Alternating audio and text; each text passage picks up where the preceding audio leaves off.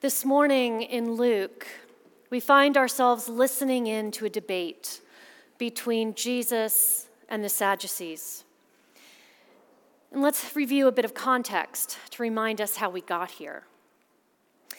Jesus set his face to go to Jerusalem in Luke 9, and finally arrives there 10 chapters later. And in these 2 chapters, since his arrival, a lot has happened. He weeps over Jerusalem. He cleanses the temple, and he teaches in the temple, while the chief priests, scribes, and leaders of the people look for a way to discredit and destroy him. The religious authorities ask Jesus 3 questions. First, tell us, by what authority do you do these things? Who is giving you authority? Second, is it lawful for us to pay taxes to Caesar or not? And finally, in our gospel lesson for today, the Sadducees ask, in the resurrection, therefore, whose wife will this woman be? For the 7 had married her. None of these questions are honest inquiries for information. All 3 are attempts to ensnare Jesus, to ultimately compromise his authority. There's so many things to tease out and reflect upon in this gospel reading. And I'm just going to address the elephant in the room for me. The first we're going to get out of the way is the dismay to read of a woman, albeit hypothetical, who is so blatantly nothing more than property. She's never named. She is passed from brother to brother as each dies, fulfilling a marriage custom mentioned in Deuteronomy, never allowing that she dies childless after 7 husbands, but only remarking that the unborn children are only considered in relationship to the male figures of the family. All 7 men died childless. As one commentator notes, sadly but true, in all patriarchal societies, ancient and modern, the female body often becomes the place of theological regulation. For this unnamed woman, Torah would determine her earthly relations, but could not resolve her future life. You see, the Sadducees did not believe in resurrection, while the Pharisees and many other Jewish sects, including the followers of Jesus, did. I also find it amusing that the Sadducees, of all the examples they could have given to try to trick Jesus, would put forth this particular example. Jesus, who is close friends with Mary, Martha, and Mary Magdalene, who engages the woman at the well, who heals a woman on the Sabbath, Jesus, who talks with women in public and eats with women in their homes. They do not understand him at all. Jesus is not your typical first-century religious man. We can debate later whether Jesus is a feminist, but what we can agree on is that it is hard to catch Jesus in a verbal trap. He makes short work of the Sadducees' riddle in 2 ways. He declares the woman won't be married to anyone in the resurrection. And before his interrogators can pounce on this and can rejoice in catching him espousing what they do not believe, he quickly points to the fallacy in their lack of belief in resurrection. Sadducees only read and followed the first 5 books of Hebrew Scripture. They held that there weren't any references to resurrection therein, so it couldn't be true. Jesus reminds them of Moses and the burning bush.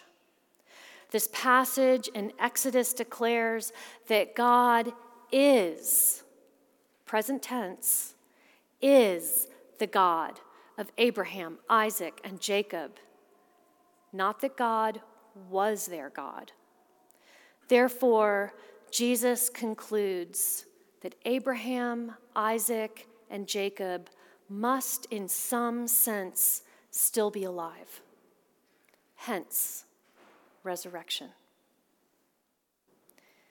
So, what of this resurrection? Jesus doesn't tell us much. It's kind of frustrating, isn't it? And people have so many questions about the resurrected life, about heaven, and what really happens after this life. And y'all know I like to do some research and poke around, and the more absurd the answers, the more I like them. So I'm going to offer you my curated list of the most frequently asked questions, and I did not make these up. Will our pets be with us? Perhaps at least lions and lambs will be there. Will it be boring? I'm thinking if you find church boring, it might be a problem for you. Will I have to work? And a very common question, how old will we be in the resurrection? I mean, after all, some die as babies and some as centenarians. So what I'm going to share with you is an opinion I found often. This is not biblical. I do not want any one of you leaving here telling anyone, Katie said this is in the Bible. So repeat after me. This is not biblical. Excellent. There is a theory out there that we will all be 33 years old for eternity. I mean, if it works for Christ. Will we recognize each other? Will we become angels? No, that one is biblical. Angels are different creatures altogether. Will we see God? Our lesson from Job this morning tells us yes.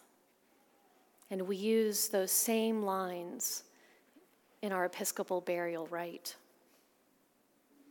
This is maybe my favorite. Is heaven a gated community? I told you I could not make these up. And I can't help but believe that's got to come from those NIMBY folks taking pearly great gates to the extreme. And finally, a question I've heard asked in meeting with families as they plan funeral services for their loved ones. Will we be married? No. Not according to today's gospel text. I know that is a source of great anxiety for many and relief for others. I won't ask for a show of hands.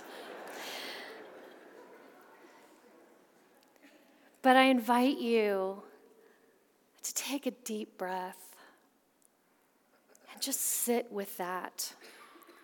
And consider that it is because there is something even better. Those in a wonderful, loving marriage may struggle to believe that is possible. Those who have suffered in a toxic or abusive marriage may want to weep tears of joy. But resurrection is the same for both. Jesus said to them, Those who belong to this age marry and are given in marriage. But those who are considered worthy of a place in that age and in that resurrection from the dead neither marry nor are given in marriage.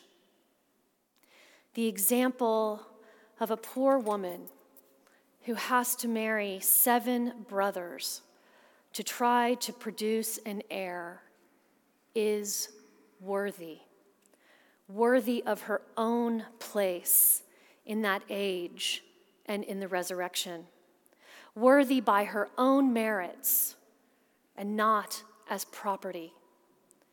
She is no one's property in resurrection. She is alive in Christ and free to worship God for eternity, not as an angel, but like an angel, and as a child of God, being a child of the resurrection.